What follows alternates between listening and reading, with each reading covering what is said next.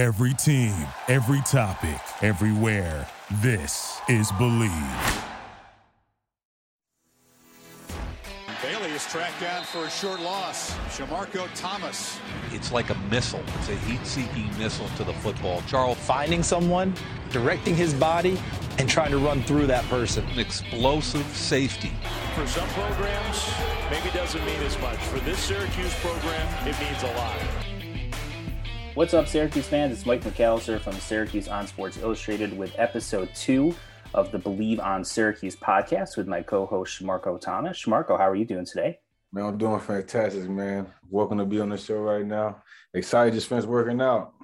The man, the myth, the legend, Shamarko Thomas had a bunch of great years at Syracuse, 2 bowl wins, both in the Pinstripe Bowl, and we might rely on some of his experience in those games in this episode. But for those who missed episode 1, we did a full breakdown of Syracuse's season opening win, 29-9 over Ohio.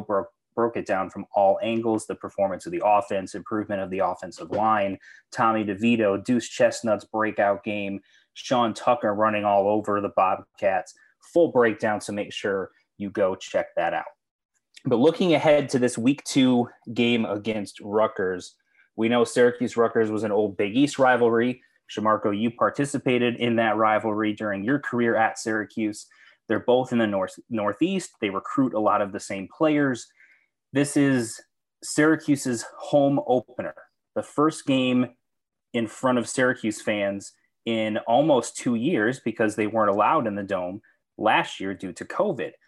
That's the first thing I wanted to talk about, and especially using your experience playing in front of the Syracuse fans and with loud environments, the impact that fans can have. So Syracuse gets those fans back this week, whether it's 20,000, 30,000, 40,000 fans in the Dome, the ones that are there when they're loud because of the way that building is and the way that the sound echoes off of the roof. 20,000 fans can feel like 50 or 60 in other venues. What was your experience been like playing in the Dome with the crowd, with how loud it gets in there, and how much that helps you and your teammates perform at a high level? Man, it's amazing, third down, keys rattling and stuff, man. It's also like a defense momentum thing, you know what I'm saying? Offense, the crowd is quiet, and they're loud for the opponents. But for a defensive player like me, I love the fans cheering and going crazy on third down, getting the opponent rattled. So I feel like that's going to be a big impact, especially coming off a road win and coming back home and wanting to get a big win against Rutgers. So I feel like it's going to help them at home with the crowd, and I hope they bring 40,000 out, man. Forget that 20,000, bring 40,000 out. and your point about the sound and how it helps the defense is how it can also hurt the offense in terms of their communication. And as much as this is the first time that Syracuse is playing in front of their own fans in more than a year, Rutgers played in front of its fans last week, but now this week they're going to be on the road in a hostile environment for the first time. And that means what is their communication like, right? Because we know they've got a lot of moving parts and some different players in different positions than even last year. They're still in year 2 under Greg Schiano and that rebuild. So what is that communication like from your experience when you're watching other teams try to communicate in the Dome when it's loud? How difficult is it for them to try to combat that noise and still, make sure that they're on the same page? It's definitely difficult, especially, them not having a crowd in 2 years, and they come into a hostile environment. Now they're going to do hand signals, timing get thrown off. You know what I'm saying? You get the clock running out. And I don't know what years the quarterback is. He a younger or older cat? That's a big impact on that from the crowd noise, him looking at the clock, him reading his coach and getting the signals in and seeing what defense we are in. I said we, like I'm at Syracuse right now. But basically what the defense is in. So like I said, I don't know what year the quarterback in. It's a fluster for the quarterback. He's the leader of the whole offense. The linemen's got a signal which way they blocking, and the receivers, because they do a lot of pass game. I was watching the last game. They like their passing threat, screens, throwing the ball. So the quarterback got to be on key with the receivers, adjusting their routes and stuff to the defense. It's going to be a crazy game for them, man. So I know they had a lot of crowd noise in practice to help them out, get ready for the game. There's not a single Syracuse fan listening right now that's going to get upset with you for saying we. I'm just letting you know. Now, if I did it, they might get upset. But you, I think you've earned that right with the 4 years you put into university. So no worries on that.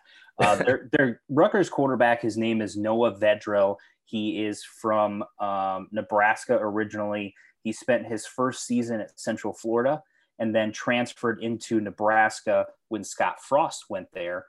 And spent 2 years there, didn't play a ton, was the primary starter last year for Rutgers, threw for 1,253 yards, 9 touchdowns, 8 interceptions last season, completing just over 61% of his passes.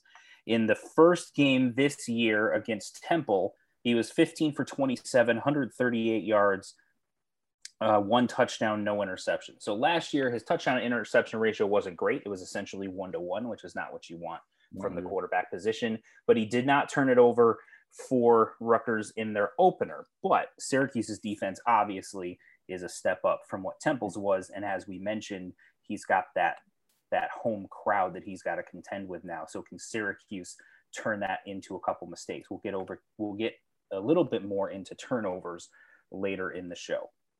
I wanted to ask you, Shamarko, I know what it's like for me when I've sat, whether it's in the stands as a fan or whether it's in the press box. And when the Dome is at its best, when you've got 30,000, 40,000 people there going crazy and all, yelling at the top of their lungs, you can't hear the person next to you, what they're saying. It gets that loud. It echoes. It's a really high level sound chamber. What is it like as a player playing in an atmosphere like that when you hear the crowd going that crazy, when the decibel levels get that high? What's that like from a player's perspective? It's a momentum changer. Like I said, you at home, the crowd is roaring for you, especially when you're on defense. And but also it's kind of a little bit of distraction. In practice, you got to learn hand signals because you know what the crowd's going to be. But it's excitement, man. You feel like you got to get the job done for the crowd. Like I said, the keys ringing, the crowd's yelling, and it's adrenaline rush. Like for me, like me against Rutgers a couple years ago, I got a big sack on 3rd down, man, and the crowd was roaring, and that was just adrenaline rush to do it again. So I know the Syracuse defense is going to go out there and go crazy. Syracuse gets a bunch of sacks on 3rd down against Rutgers this year. Very beneficial to them. Yeah, definitely. So that's the next challenge with the atmosphere and the adrenaline and all of that, is channeling that so that it doesn't make you over aggressive and miss an assignment. So how do you, that's kind of always been the intriguing thing for me. I know, when I'm at a sporting event, just sitting in the stands, regardless of what it is, you start to get the goosebumps when the game's about to come on. Can't imagine what it's like as a player when that happens. But, when I'm a fan, I can get overhyped. It doesn't matter. You as a player, you have to channel that and still be disciplined and make sure that you're following whatever your assignment is on a particular play in a particular sequence, so that you're not putting your teammates in a bad position, so that it doesn't lead to a big play from the other team. Yeah. How do you channel that and make sure that you're still being disciplined, that you're still following what it is you're supposed to be doing on particular plays and sequences? Practice. I know coaches gonna get them ready with the crowd noise in practice. He probably got the little roaring speakers outside, getting them adjusted, because I feel like practice made perfect. My coaches, when I was at Syracuse, they always tell me, see small, see big, see little. You know what I'm saying? So that's the mentality. Like on 3rd down, you gotta stay focused, stay keen in on your technique. D lineman gotta watch the ball. Little things, man. And I feel like when you practice that, it becomes a muscle memory. So I feel like when they get out there, you're excited, you juiced up. But, at the end of the day, you're trying to win, and to win is don't beat yourself and play with technique. Absolutely. Syracuse did a pretty good job of that in week 1, even though the crowd wasn't on their side, but there was a crowd there, and there was the opportunity for them to be undisciplined in some respects. And they only committed 4 penalties. Most of those were early in the game. They did not turn the ball over. So that speaks to, I think, some confidence going into this game that Syracuse should be able to settle down and channel that adrenaline, because we know it's going to be there. And I think we'll be able to tell early on what the impact of that is going to be, because if Syracuse can jump out to an early lead, then I think that puts a lot of pressure on Rutgers. And that's where, when you're a road team, things can sort of snowball out of control a little bit. If the home team in front of a raucous crowd can use that to their advantage, especially if Syracuse can get a turnover early, get a couple scores on the board, that type of thing. Before we get too much further into Rutgers as a team, there's another aspect of this game that I wanted to get into, and that's playing against a team from your hometown or your home state. We know Tommy DeVito, Syracuse's starting quarterback, is from New Jersey. Deuce Chestnut, who we talked about in episode 1 as having a big-time breakout performance, was named co-ACC Rookie of the Week this week, by the way. He should have been it by himself, but that's a whole separate but the New Jersey aspect, right? So those are just a couple of guys, and Syracuse has other guys on the roster from New Jersey as well. And Rutgers recruited Deuce Chestnut pretty hard. He almost committed there at one point.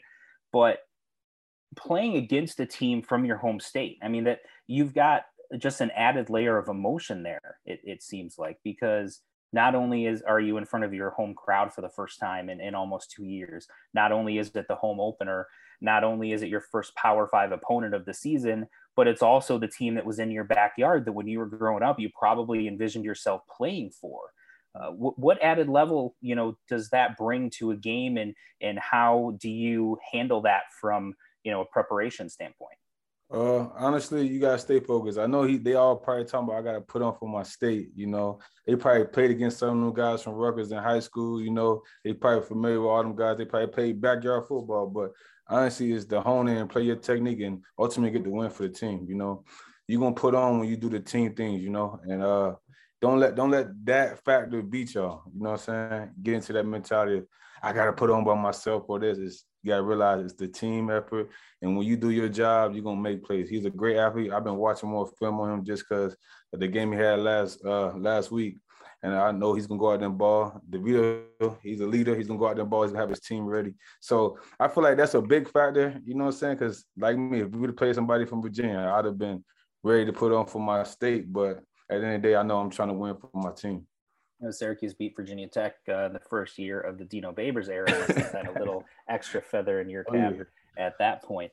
As you mentioned, trying to channel that whole emotional aspect is certainly going to be an interesting part of this game, especially with Tommy DeVito, because I think he's going to be extra excited. I know he's very proud of his New Jersey heritage, and so playing against the only Power 5 school in that state, it's going to be interesting to see how he responds to that for sure. Now, getting into Rutgers specifically, as we mentioned, they beat Temple 61-14 last week. That's a lot of points.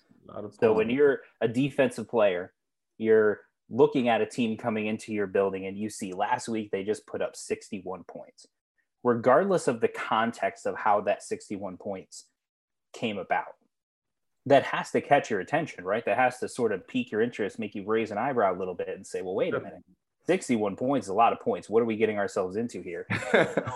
How does that affect your preparation or affect how focused you are on trying to study film and figure out ways to stop that team?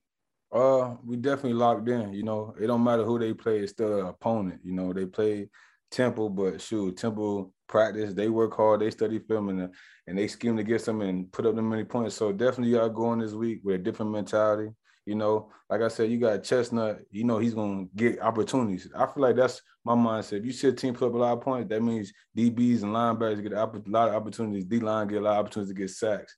And we're allowed to get picks and turnovers and stuff. So you go in that mindset of studying the receiver, studying the quarterback, seeing their philosophy, because me personally as a player, it's a routine. No, Temple didn't take them out their routine. You know what I'm saying? I feel like them coming to the Syracuse home and the crowd's going to be loud. It's not going to be the same momentum, man. It's not. You know what I'm saying? It's going to be a loud noise. The receivers going to be off. And that's what Syracuse defense got to do. Keep them off their momentum, keep them off their routine, and keep them off their script. And it's funny because a lot of people see those 61 points and think, wow, Rutgers had a tremendous offensive game. Syracuse actually had more total yards last week than Rutgers did. Rutgers only had 365 total yards. So how did they get to 61 points?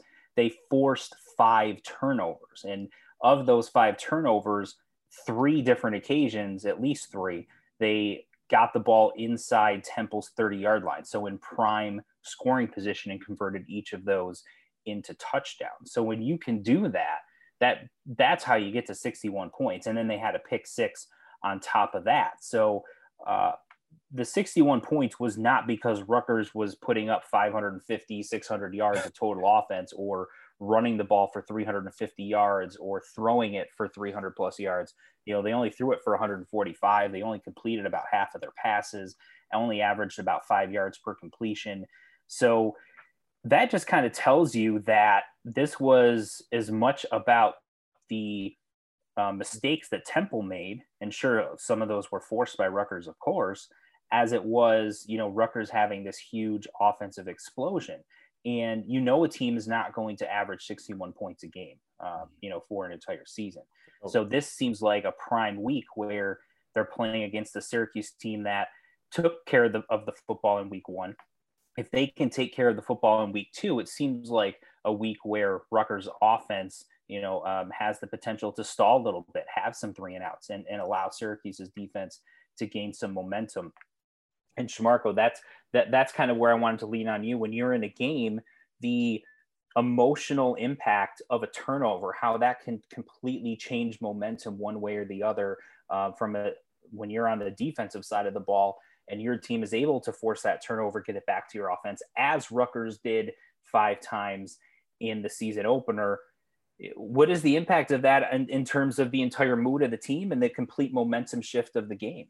More opportunity, more points. We always used to say that before you step on the field. We used to tell NASA all the time, man, we're going to get you the ball back for more opportunities. And that's the key, man. No matter what we got to do, we got to keep them out of the end zone. We're trying to get the ball back. Fumble calls, 3-and-out, anything. Because if it's in the quarterback's hands and the receiver's hands or running back's hands, more opportunities to get us points on the board. So I feel like, honestly, that, like you just said earlier, knowing now that their defense was getting all them turnovers and their offense wasn't putting on them boards, now they got to put in the work this week. They're going against a complete whole total defense and an offense that can really run the ball, and they ain't see the pass game yet, so they're going to be surprised. They're not seeing that on film yet. So, they don't, you know what I'm saying? That's the scary part about football, man. Yeah, they ran RPO this week, but what about the passing game? We don't know the tricks is up the sleeves, you know what I'm saying? So I feel like Temple got their back against the wall a little bit, you know what I'm saying? Unless they're looking at old film, and I think the coaches changed the whole system for them. That's an excellent point that you brought up regarding the passing game, because it felt like after Syracuse established the run early in that game against Ohio, the coaching staff kind of went, you know what? We know that we can run against these guys anytime we want. We're not showing anything. We don't need to show anything the rest of this game. And they didn't. They didn't really do anything. There was very little pushing the ball down the field, which we know is part of the offense. We know they like running those wide receiver screens, especially to Taj Harris, and they really only did that once or twice in this game. They didn't really push the ball to the slot all that much. They didn't throw the ball downfield, as I mentioned, other than really one opportunity down to Taj Harris that almost went for a score. It was really a ground and pound offense, which is not the identity of what they have been under Dino Babers. So the fact that they haven't showed anything, I think, puts a ton of pressure on Rutgers in terms of its preparation this week. Yes, they can look at film from the last couple of years, but if you do that, you're looking at a team with an offensive line that wasn't very competent versus this year. We think from what we saw in week one that they're significantly improved in both pass protection and on the ground. So I'm fascinated to see what Greg Schiano, who's known as a defensive coach, does in terms of his preparation in this game, because there is a little bit of an unknown in terms of what Syracuse can be as a passing offense. So Shamarko, from your perspective, when you have a team that hasn't shown much on film this year, how does that impact your preparation? How does that, make it more challenging for you to try to make sure that you're ready for whatever they throw at you? It's definitely hard because, like I said, it's only been one game. But me personally, and the coaches I've been around, you go to last year's film, but you don't know if they're calling them plays. But that's what's the hard part about it. You just go out there and play your technique. I feel like coaches saying we got to work on this RPO. But look for the play action and all this stuff. And they're going to put in little certain plays that they you know, coaches always know little things that they used to because all offensive coordinators have the same type of offensive strategies, but basically it's in there, they're gonna be in surprise. So basically Rutgers is probably just playing technique. Read your keys, like I said, see small, see big, you know what I'm saying? And you see big, it's gonna be touchdown. You know what I'm saying? So that's the mentality. Go in there, you gotta start the RPO. I know he's telling them that all week, start the RPO, man. You see they're great at that. But, man, you always got to be alert for the pass because they can come with a different game plan. There's no question. And, you know, Rutgers didn't show a ton either. So I think they're kind of going to be in the same boat in terms of, you know, what they've shown to Syracuse. The fact that they were able to force those turnovers, that they were able to get up on Temple early. You know, they were up 26-7 at the half, and the game was pretty much in control at that point. They didn't have to show a ton. So they may have shown, you know, maybe a little bit more than what Syracuse did, but it not significant amount. And so I think because of that, you're going to have a situation where both teams are sort of guessing a little bit in terms of what their preparation is. So it's going to be a real interesting chess match from a coaching perspective there. A couple of players on Rutgers offense, especially that I wanted to get into. Bo Melton, their wide receiver, is just a flat out stud as a wide receiver. He can run. He can take a short pass and turn it into a long gain. He can go over the top on a defense. He's put himself in position to be a potential, you know, first, second, or third round NFL draft pick. When you're covering a dynamic wide receiver like that, what's the game plan in terms of trying to limit his ability to get open, trying to keep him in front of you so he doesn't make the big play, especially when Rutgers has Aaron Cruikshank, who's another wide receiver who has a ton of speed. He's also going to be a returner for them that is, you know, every time he touches the ball is a home run threat. How do you make sure that you keep those guys in front of you and prevent them from making a game-changing play? Game plan, schemes and defense. You know, there's so many schemes, cover two, you know what I'm saying? We call it 55, you know what I'm saying? Like Chestnut on the top of them, jamming them up, putting your hands on, distracting them. Because I feel like all receivers and quarterbacks got to be on the same time. So if you distract them off their timing, man, it's going to be hard to get open. And I feel like me from the last game, them DBs are athletic enough to match up and go one-on-ones or cover twos or 5-man with them boys. So that's all it is, man. You can't think of the player. You got to think of just it's a jersey number. That's my mentality. So it's hard for me to tell you about, you know what I'm saying, a good receiver is because I respect the receiver, but at the end of the day, you still got to come out there and put in the work. Absolutely. There wasn't a receiver that lined up against Syracuse that Shamarko thought was going to beat them and play. I know that for sure.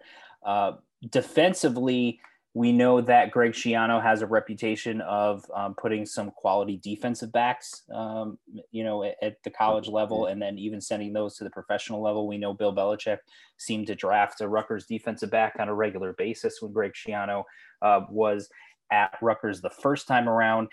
But it's not the defensive backs that's making the big name for himself on the Rutgers defense. It's linebacker Olakunle Fatukasi, I think I pronounced that correctly, who led the Big Ten in tackles last season. He started out the season opener with a huge game, 7 tackles, 3 sacks, 4 tackles for loss.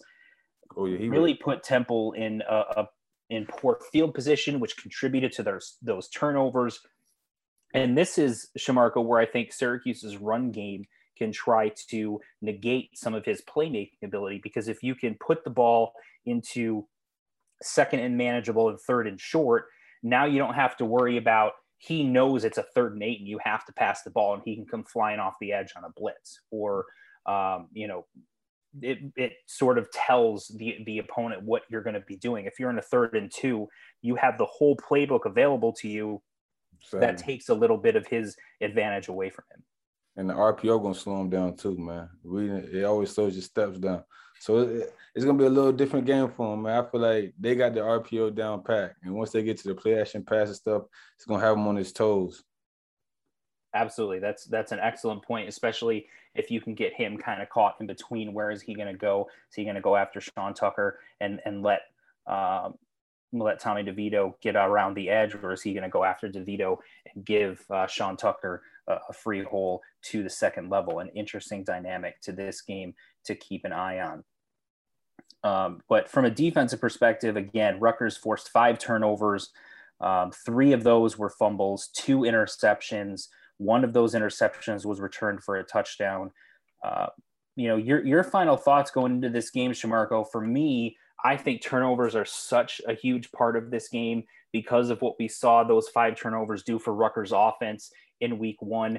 And I feel like while Rutgers certainly has some playmakers on the offensive side of the ball, it is not going to be one of the better offenses that Syracuse sees throughout this season. And because of that, taking care of the football is going to be such a huge factor in this game. If Syracuse takes care of the football and doesn't turn it over, I feel like they've got a really good shot to pull this one out. I feel the same way, man. It's going to be ultimate defensive game on both sides, man. And offense got to hold on to the ball. DeVito need to do the things he need to do, run the ball, pass when you pass, get the completions, get the touchdowns when they can, because obviously Rutgers can make turnover plays. Like, it's already stats. You know what I'm saying? You're saying sacks, pick sixes and stuff. You can't make them mistakes because you might not get that opportunity again. And you might put them in situations to score because, like you said, they capitalized on every time they turn over the ball. So basically, man, you said it right. Turnovers is key for our defense and no turnovers for our offense, man. I think we'll win the game and seal it. And what's interesting, too, is as we mentioned how vanilla Syracuse was offensively in the last game, they were the same way defensively. They didn't generate a huge pass rush, but they also did not do anything exotic in terms of stunts on the defensive line, in terms of sending a corner on a blitz once in a while, bringing a safety up into the box, sending a linebacker off the edge to bring an extra rusher. Syracuse didn't do any of those things against Ohio. I think you're going to see them do some of those things this week against Rutgers. Definitely. That'll do it for this week's episode. Thank you so much to Shamarko Thomas again for co-hosting with me, and for Kyle behind the scenes producing this for us. For Shamarko and Kyle, I'm Mike McAllister with Syracuse on Sports Illustrated. This has been episode 2 of the Believe on Syracuse podcast. Yes, sir.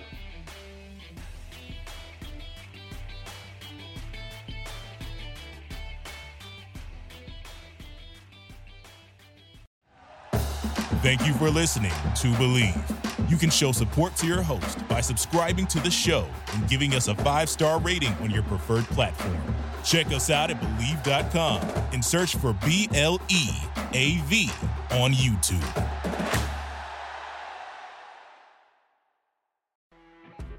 You know when you're listening to a true crime story that has an unbelievable plot twist that makes you stop in your tracks? That's what our podcast, People Are the Worst, brings you with each episode. I'm Rachel.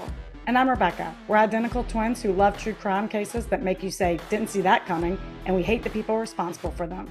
Listen to People Are the Worst now on Apple, Spotify, or wherever you get your podcasts.